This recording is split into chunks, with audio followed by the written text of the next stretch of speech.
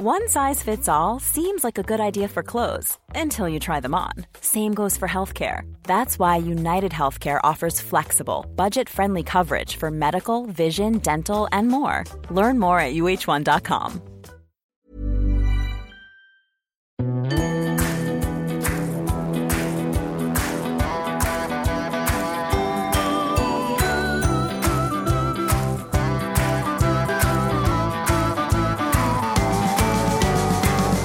Welcome back to the Women's Podcast. I'm Roisin Ingle. Now, last Friday was the International Day for the Elimination of Violence Against Women, and it marked the launch of the Unite campaign, an initiative of 16 days of activism, concluding on the day that commemorates the International Human Rights Day, the 10th of December.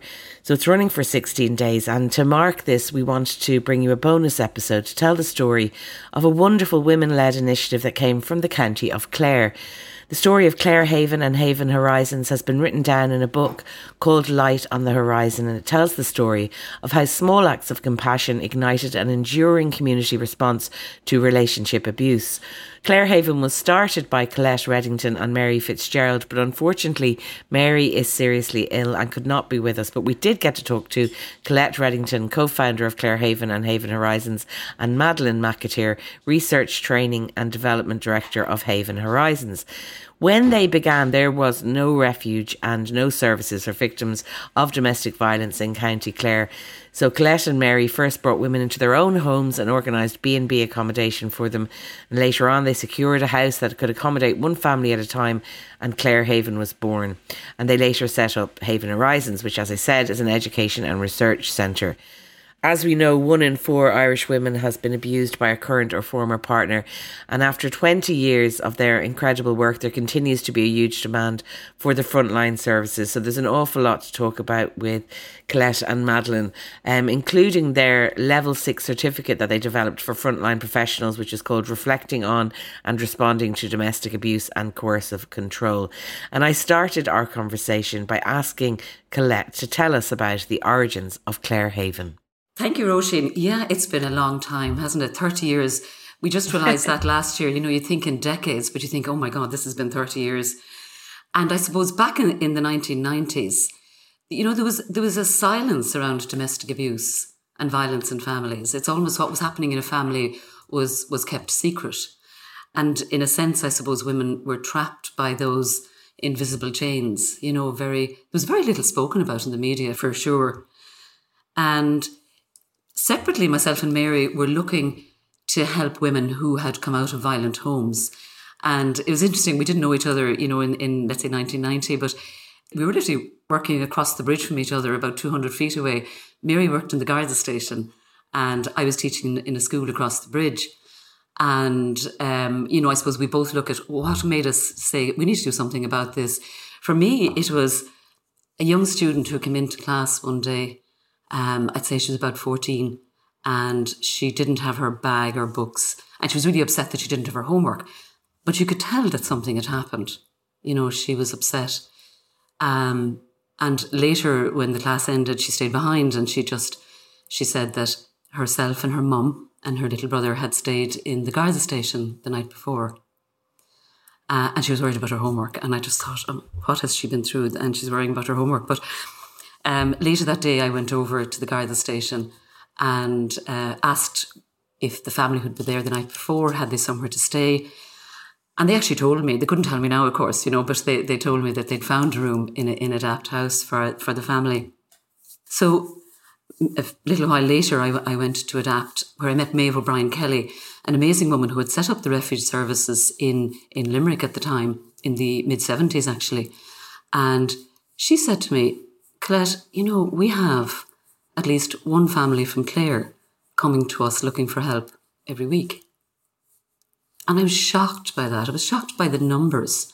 And they were just the families who were leaving and getting as far as Adapt House in Limerick. Separately, of course, Mary Fitzgerald was meeting families in the Garda station. She was meeting the families who were sleeping on the bench. And again, she was trying to find accommodation for them. So she went to Adapt as well. We got connected.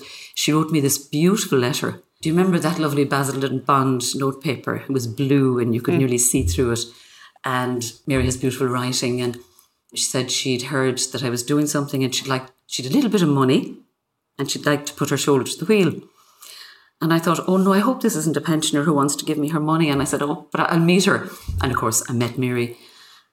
And we started to look for just one house. We sort of said, I suppose we were naive really, if we could find one house and help one family, that'd be something. So we started to look. That took a while. We got a lot of refusals, as you can imagine, once people knew what we wanted to do, that we were bringing in families from Adapt House. And then, as always happens, you meet the mentors and the champions along the way. And we met a lovely family, Pat and Greta Downs, who agreed to rent their little terraced house right in the middle of the town. And there you go, we got started. We started taking in one family at a time. But we didn't realise that, we had to stay with them because the families were vulnerable, and their partner could come and find them. So we stayed with them, groups of friends stayed in twos, we stayed at night. And our only security system was putting furniture up against the door. Wow. I mean, I'm just listening to you and I'm just thinking 30 years ago, it does sound very ad hoc and kind of, use the word naive. So you forgive me for saying it again, but kind of like you saw a problem, you wanted to help with it. And in a normal, very ordinary way, you went about trying to do it. I suppose not realising all the issues about security and all those things that needed fixing, because there wasn't anywhere for families to go. Would that be right at that time in Clare? There was nowhere. No, there wasn't anywhere. And that's what we began to realise. And you're right, there's a strong element of naivety. But Roisin, the big thing that made the difference is, I suppose, when we opened the door in that first little house, we didn't realise that we were opening the door on a huge societal issue. When you look at the figures that we now know today, that 1 in 4 women experience some kind of abuse in their relationships. But we were so lucky we met these people on the way. And after we met that lovely family who rented the house, Jerry Brennan and his family from Dublin said, look, we'll pay the rent and the telephone bill. And actually Jerry remains involved in the organisation to this day. Then we met Madeleine, and of course Madeleine is here and she'll tell you herself that was another sort of turning point along the way. So Madeleine, you come in here, it was 1995, I think, when you got roped in. Is roped in the right word? Or were you very, very enthusiastic? How did it happen? A combination of both, I'd say. It really was, as you said, there wasn't any services at all in County Clare, and Women's Aid, which had also set up in the mid-70s, they decided to take a bus, they called it the Women's Aid Bus Project, to 9 rural towns in Ireland that didn't have any services. And I had come to Ennis just a couple of years before. And when that bus came to Ennis in 1995, I suppose it really did change my life. That's where I met Colette at the planning sessions. So they had looked for groups and local people to organise the training session that was going to happen in the evening and to get audiences to come to that. So we didn't really know what to expect, but when the bus came into Ennis, it parked in the middle of town and it was emblazoned with the Women's Aid logo, a huge logo, and all these stuff about domestic abuse on the outside, and they were in the middle of town handing out leaflets to people going by. And people were quite shocked by it. And people were saying, but we don't have domestic abuse in Clare. That only happens in New York. And then we did get a lot of people turning up that evening. And I was one of those people. And I suppose really, I thought I knew domestic violence and what it was. But the presentation really opened my eyes to the nature of gender-based abuse and domestic abuse, domestic violence in Ireland and then globally, what was happening around the world, that this just wasn't a problem in one place. It was something that was happening everywhere. I suppose in a way, it was the start of a journey for me, and I became an accidental activist at that point. And Colette brought me to meet Mary, and that really started the whole process then, yeah.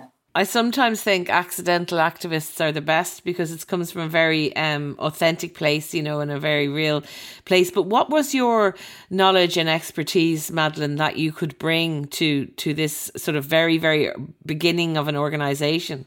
Well, at that point, I was what was then called a state-registered chiropodist. Doesn't sound like it would have much to do with it. Yeah, well, what had really happened was that I had been living in Geneva and I had a young daughter, and of course there was great facilities, great childcare, and I didn't know any different at this stage. So when I came to Ennis, I was totally taken aback by not only could you not get community-based childcare, if you didn't know who was doing childcare, there was no way of finding out because there wasn't any register of childcare providers. And I put an ad in the paper, was anyone interested in looking into how to set up some sort of community childcare? And a few people answered. And so we got together. And at that time, I'm sure you remember, there was a lot of, I suppose, Combat Poverty Agency were funding women's groups, and there was some funding available for initiatives, I suppose, around gender inequality. And we looked into how could we set up a community childcare scheme, and a FOSS scheme seemed to be the way to do it. So we went through that whole process of setting up a FOSS scheme to set up a childcare centre. And then, of course, when we had that done, we realised, well, there are no childcare workers because there are no trained childcare workers because there's no childcare centres. So then we had to look at how would we bring in some childcare training and how would you set that up. So all of that experience then, when Colette brought me to meet Mary and I found out that they had a house, you know, they needed staff, they needed resources. And I said, well, maybe you could set up a FOSS scheme. And they said, well, maybe you could help us do that. I remember saying that, Madeleine. Yeah. and that's when I became a full-time activist, because then I went through that whole process and getting all the, looking at all the research and putting forward the proposal. And then there was 6 community employment workers and a full-time supervisor. And then they asked me would I like to be the full-time supervisor. And that's how I got involved. And wasn't it our incredible good luck, Roisin, that she wanted a break from feet?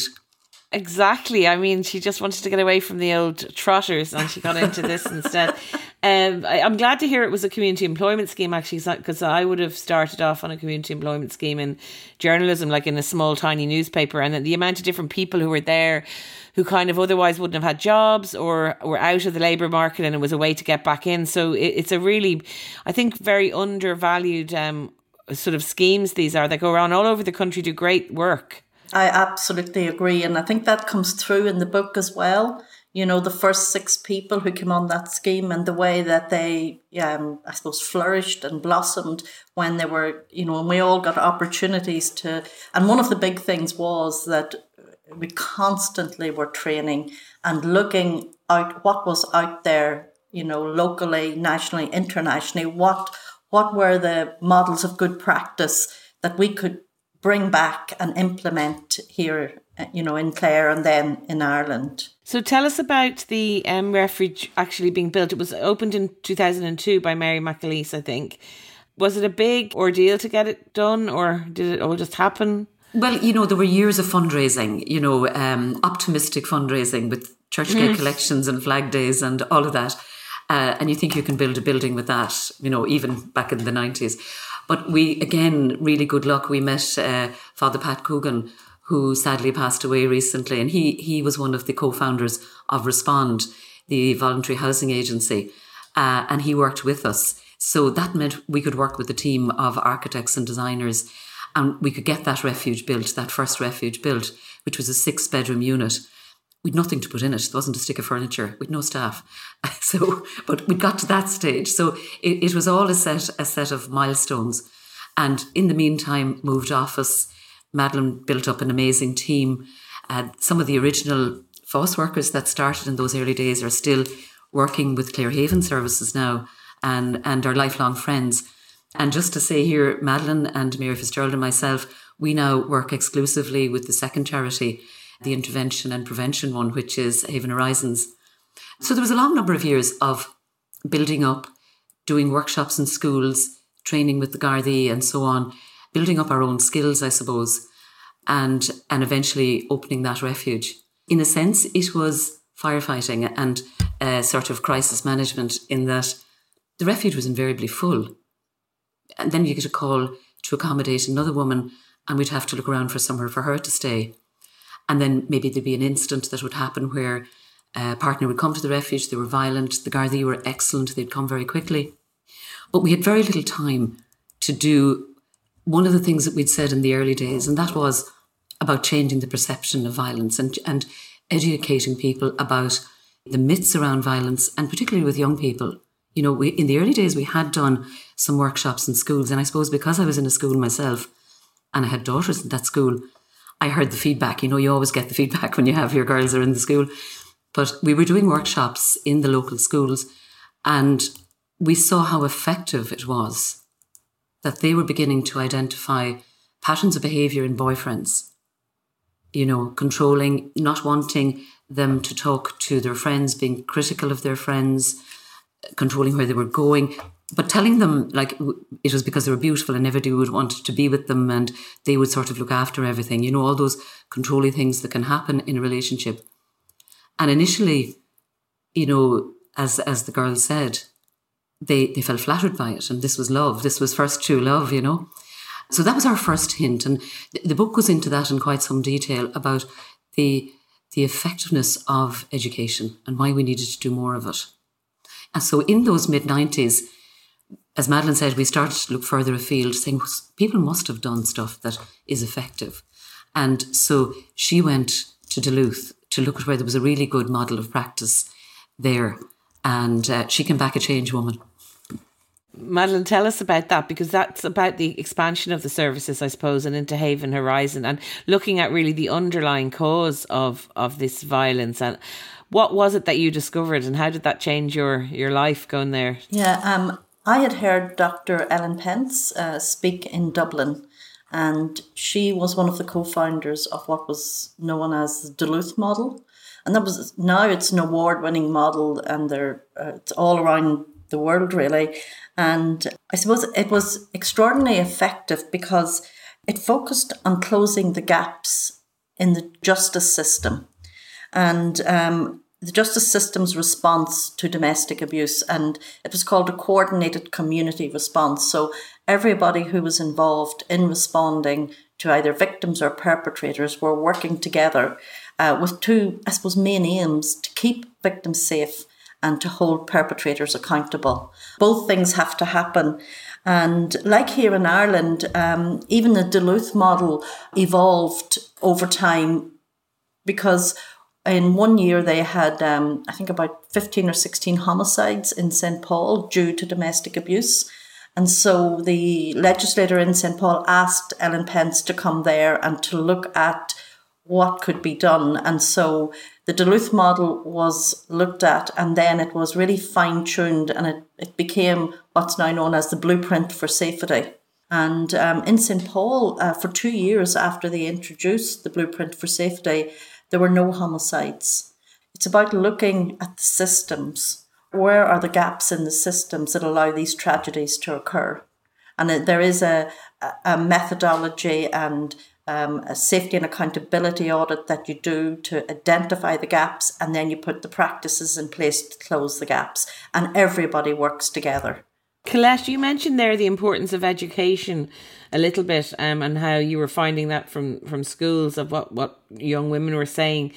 But talk to me a bit about the way that we educate and socialise boys and men plays a part in all of this, because I think that's something that we're starting to understand or try to address a lot more. I see that Richie Sadler just won an award for his book, Let's Talk, which is addressed to young boys and men about relationships and everything like that. But I think we've kind of failed, I think, probably boys and men over the years in not talking to them about these things and helping them understand relationships and how they work and how they should work. A very good point, Roisin. And, you know, I often think when you hear some of these cases coming up to the courts and you know, an abuse case, I think of the mother of that man. You know, did she ever think when she was holding that little baby that this is the life he was going to be having, that this is what he would be doing to women, you know?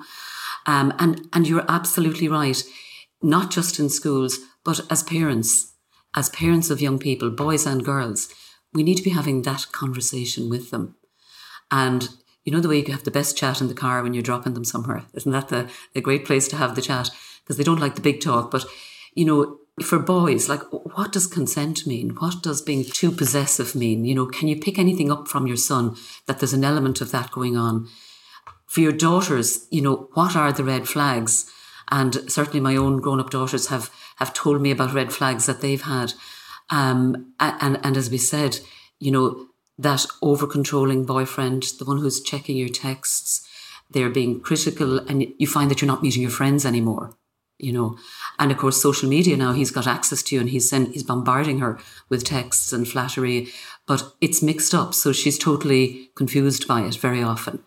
So if we can, as parents of young people and in the educational system and through the work that Madeleine is doing with the professionals and the third level system, that we can educate young people to recognise those red flags early.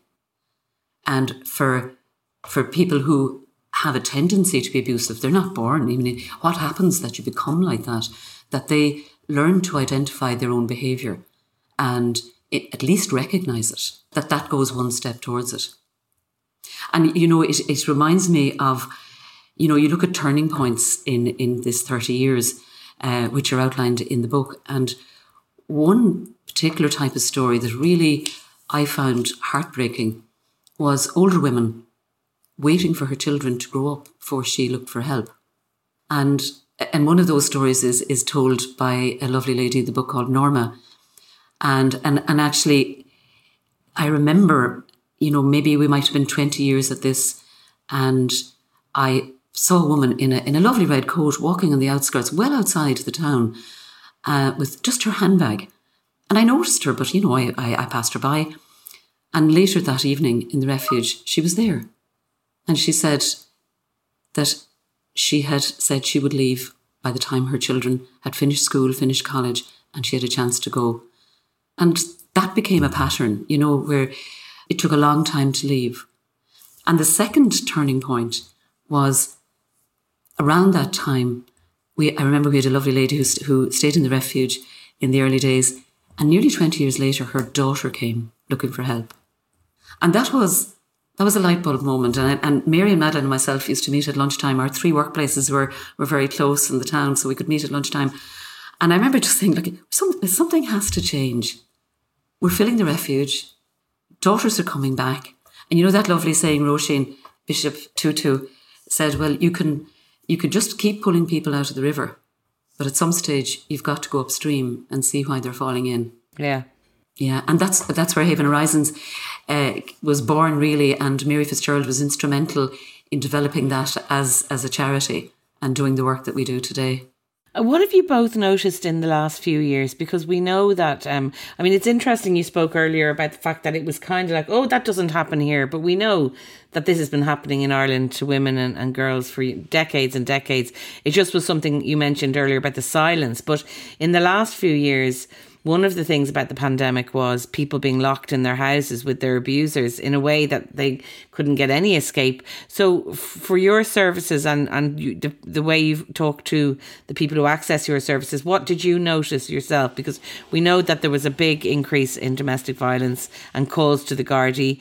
Unfortunately, we also know that the Gardaí didn't answer a lot of the calls, and there was a lot of problems with that too.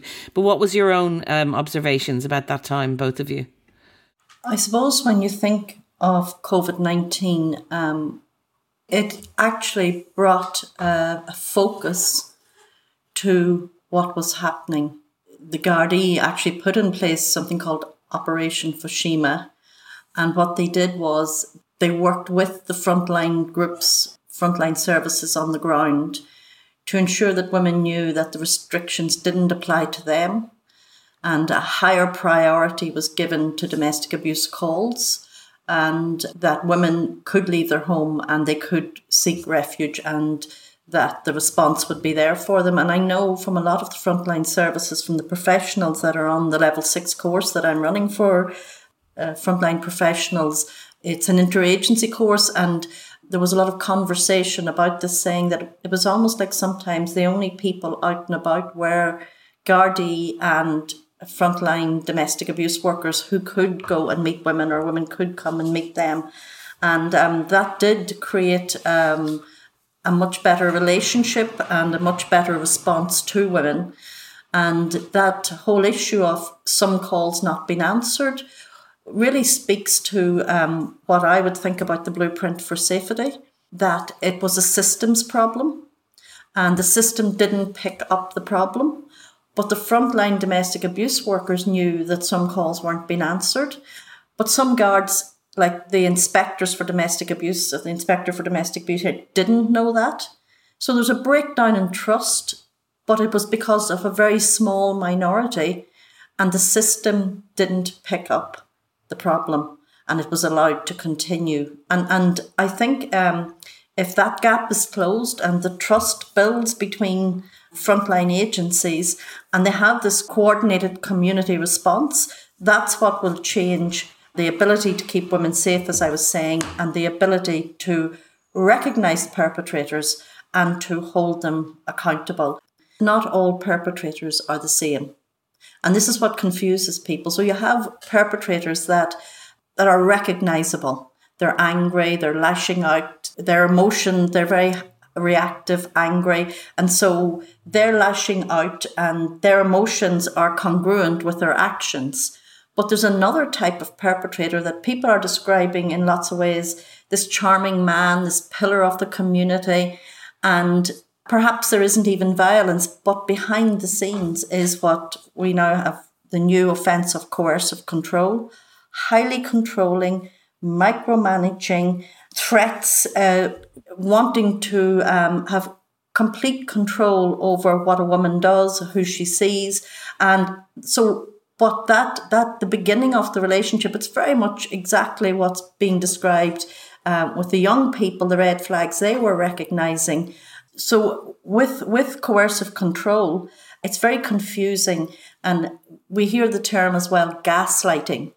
And it's that sort of psychological abuse. And what's interesting is when I hear the term gaslighting, I remember watching the 1944 film Gaslight with Ingrid Bergman. I don't know if you've seen it. No, I know about it though, yeah. And when I was young, I remember it really had a big impression on me. And it was this older man who did this love bombing and rushed this young girl into a relationship. And of course, there were sinister reasons behind it.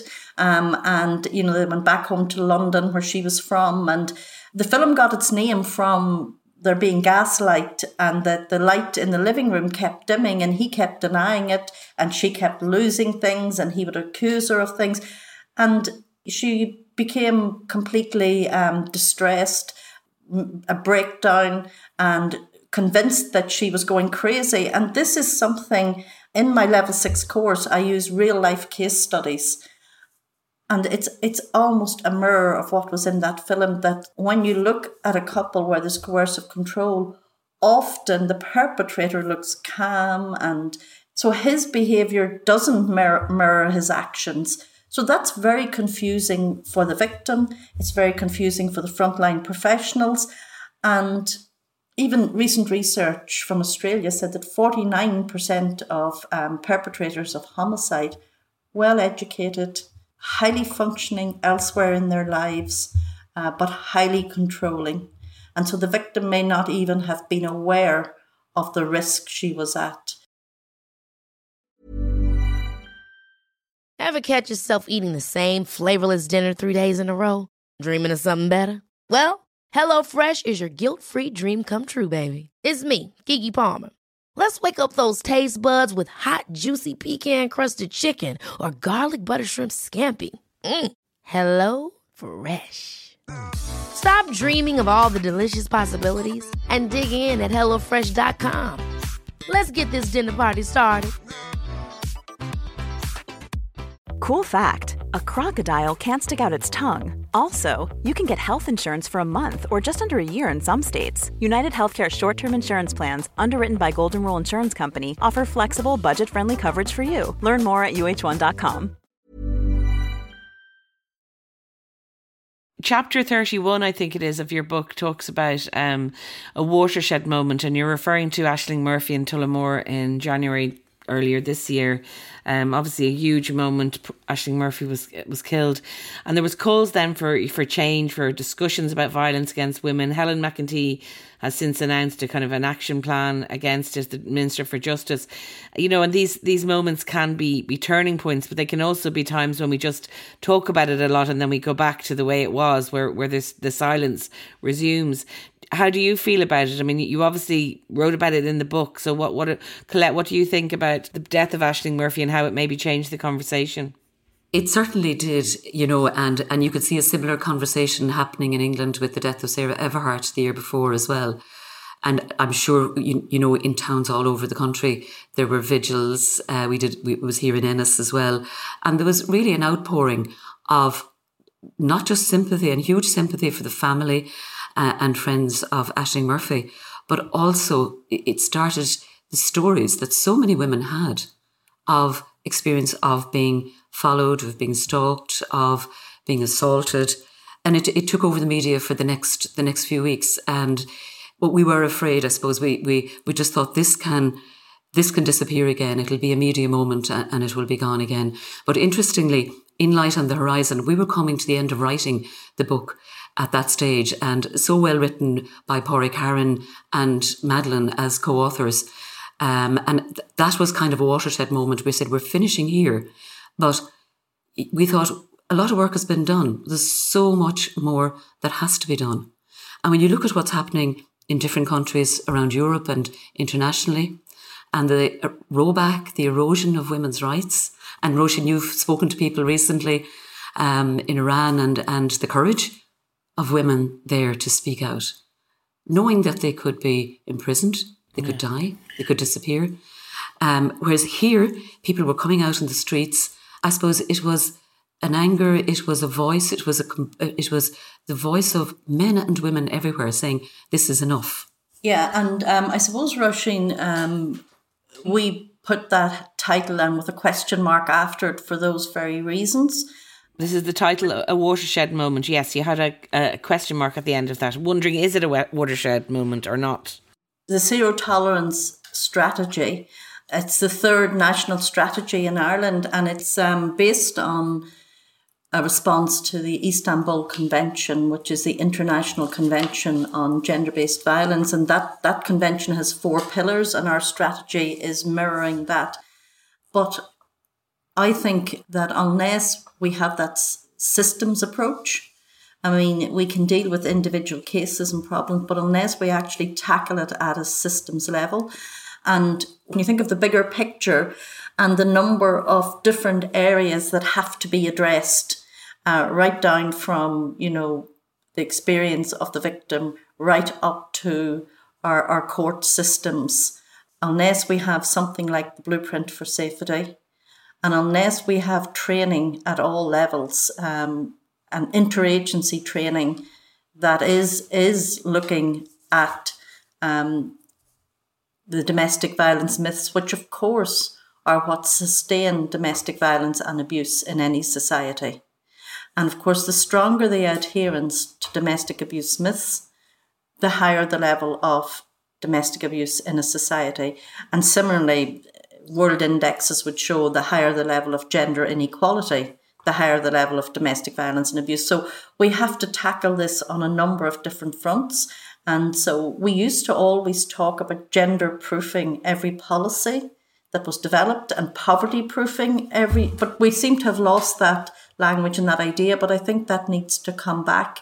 And I think we really do need to bring in models of good practice from other countries. And I mean, on the other hand, there are lots of really good things happening. New laws being brought in. The fact that the offence of coercive control has been brought in has allowed a whole new conversation to happen about the nature of domestic abuse, and that it's not always physical violence. And we have had a number of new laws being brought in, laws on stalking, laws on non-fatal strangulation are coming in, laws on image-based abuse. So each of those is closing a gap, and that needs to happen. But as I say, the systems approach. It's about connecting Connecting the dots and closing the gaps, yeah. And that's it. And Madeleine is talking about coercive control there. There's another story in Light on the Horizon, and wonderful women who've shared their story.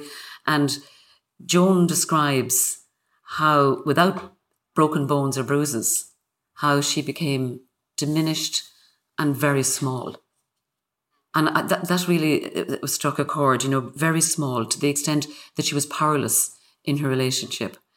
And at the launch of the book, when we played Joan's story on a recording, it's been really interesting, the number of people that have come back to us and said, when I heard that story, or when I read the book, they actually went and read the book, which was great, that women are having this conversation about past relationships, their own relationships, and looking at them and saying, I didn't recognise that then, but that was not healthy. What he was doing to me then was not healthy.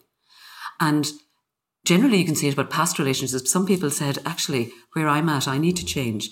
And we've been struck by, I suppose, in our friends group, people we know, the number of people that have said, not only on that night, but in the weeks since, that they are beginning to reframe their own personal relationships in light of reading this book, which is powerful, really. Finally, I'd just like to ask both of you about the book and what you hope the response is. It's out there already. People are reading it. So both the feedback to it and what difference you hope it makes to this really fraught thing that I know even people listening to this podcast are going through it at the moment. So hopefully we can get them to read the book and that it might help in some way. But what are your own hopes for the book?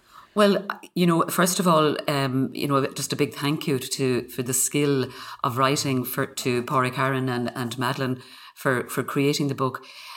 We thought it would just chronicle the story, acknowledge the people, so many people along the way that had put their shoulder to the wheel. But as Madeleine said, it also chronicled the change around the silence of tolerating domestic abuse for women.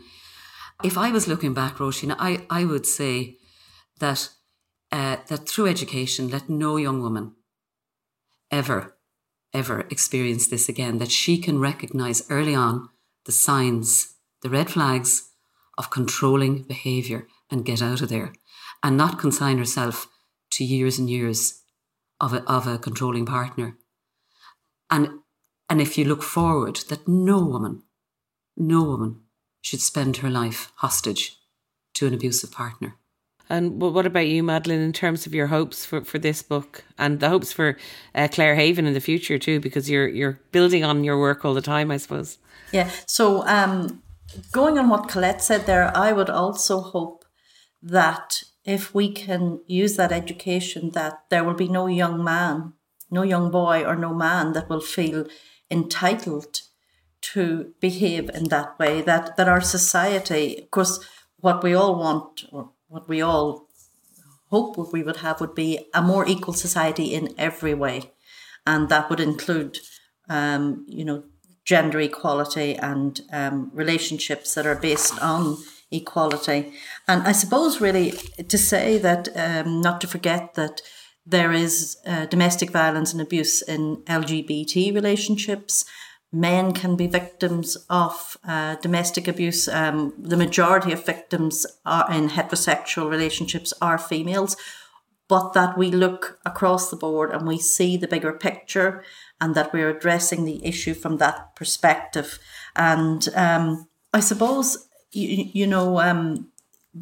changes aren't going to happen unless we're addressing it, at every level.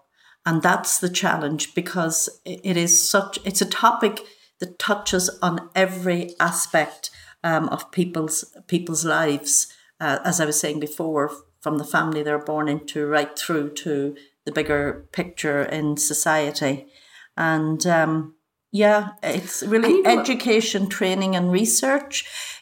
I suppose the response to domestic abuse is divided into three areas. It's divided into the primary prevention, which is the education, training and research. The secondary prevention is that there must be services there for victims in the emergency crisis, and then longer term support for victims to move on, and for perpetrators, if they want to take advantage of perpetrator programs and address their own issues and all of that. But to me, unless we put real resources into the primary prevention, where it's like what Ellen Pence said when I was in Duluth, it's about, it's like putting sticky plasters on the issue, because if you don't stop it happening, you're just going to have to keep dealing with it. Well, that seems to be that there is a lot of talk about it, but I don't know how much of those resources that are so important that you talk about are there. The book is called Light on the Horizon, so maybe we'll leave it on some kind of an optimistic note. I presume that's why you called it that, because there are things to say that are hopeful. Yes, I do think so. I think that there have been a lot of changes in the last couple of years. As I say, I think there has been a lot of legal changes, a lot more interest in researching the area, and a lot of changes in third level. And from the course that, Madeleine develops the course, Roisin, and delivers it here from our office, Mill office in Ennis. And the request to run this course now in different third level institutions is growing. And we've got Gardaí, social care workers, court services, victim support personnel are doing this course. It's their feedback that we see. And I said, this is going to affect change. You're saying, where's the hope? There is hope. There's light on the horizon. Somebody who's working in victim support said, I now recognise in this woman when she's talking to me, I recognise that she is being coerced. And she can't talk. She can't say it. She's feeling, in that space. And as a staff, we're in a much better place to help her. The same with court services staff. Somebody said, I've really changed. It's not that they're hard-hearted, but, the court is the court. She said, I've changed how I deal with women when they come to the court services. Young students, social care students, they now are learning about this dynamic as well. And hopefully that will go forward in their work in the future. And it's through that, it's meaningful, impactful change, and it's happening through education. Okay. Well, thank you both very much. We're going to hear from Norma, her story now to close. But before we close, maybe you just tell us where everyone can find the book, because there's a few different places. Yes, the book is available in most bookshops in Clare, and it's available in the Winding Stair in Dublin. It's available in Charlie Burns in Galway, and I think Charlie Burns, the Ennis Bookshop and the Winding Stair also provide an online service. If anyone wants to, they will post it to them. That's great. Well, I'm delighted to have spoken to you both about this really important issue, and thank you very much for the work over 30 years, which is incredible to stay the distance with something like this, but I can tell that it's almost like a vocation for both of you, and the passion is really, and you've both grown so much from it too, and learnt and expanded your own knowledge and skills. So Madeleine and Colette, thank you so much for joining us, and we're going to hear the story now of Norma. It was lovely to talk to you. Thank you. As I turned the key to lock the door for the last time, I said, "Dear God, I don't know where I'm going or what is going to happen to me. Please, help me." My name is Norma, and this is my story. When my children had grown up and my daughter had finished college, I promised myself I would leave my violent husband by the time I was 55. I had packed a bag with a few belongings and hidden it under my daughter's bed, waiting for a chance when my husband would be away from home for long enough for me to leave. The physical violence went on for years. He threw dishes at me, had beaten me, blamed me for everything that was wrong in his life. When he pushed me against the kitchen door and tried to strangle me, I knew that the time had come. It was hard to know which was worse, the physical or emotional abuse. We had both worked and saved for our home, but I had no access to money because he controlled our joint account. I had approached some professionals over the years, some of whom did not believe me. One took my husband's side and warned me to be careful, as my husband could have me committed to a psychiatric hospital. I met a very kind nun and confided in her. She gave me details of a group in Clare that was helping women like me. A friend helped to pay for the taxi to Ennis, which was far away from my home in the northwest. On the way, I posted letters to my son and daughter, telling them not to worry about me and that I would contact them when I was in a safe place. I didn't want my husband to put pressure on them to tell him where I was. I stayed in a bed and breakfast that night and made my way to Steele's Terrace, where I got a very kind welcome from Valerie. She listened to me, made some calls, arranged a visit with social welfare, and said that I could stay. Over the next few weeks, I attended a support group organised by Clare Haven, where I met other women who had experienced domestic abuse like me.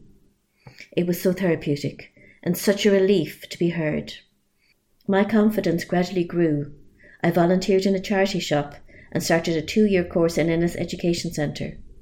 Clare Haven supported me in court, and a legal settlement from my part of the family home allowed me to buy a small house in Ennis. I started to work and took up playing piano, which I had always wanted to do. I have never looked back.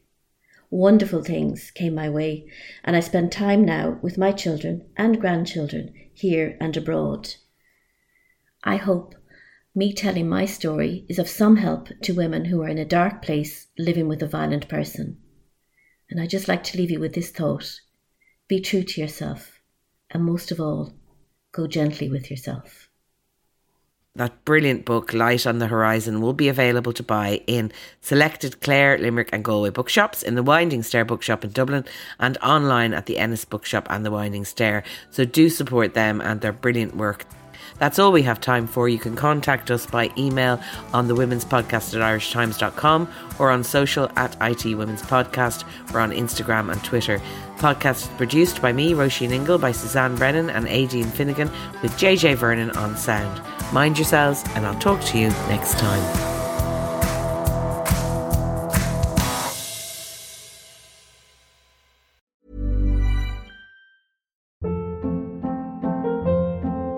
Hold up. What was that? Boring. No flavor. That was as bad as those leftovers you ate all week. Keke Palmer here, and it's time to say hello to something fresh and guilt-free. Hello Fresh. Jazz up dinner with pecan-crusted chicken or garlic butter shrimp scampi. Now that's music to my mouth. Hello Fresh. Let's get this dinner party started. Discover all the delicious possibilities at HelloFresh.com.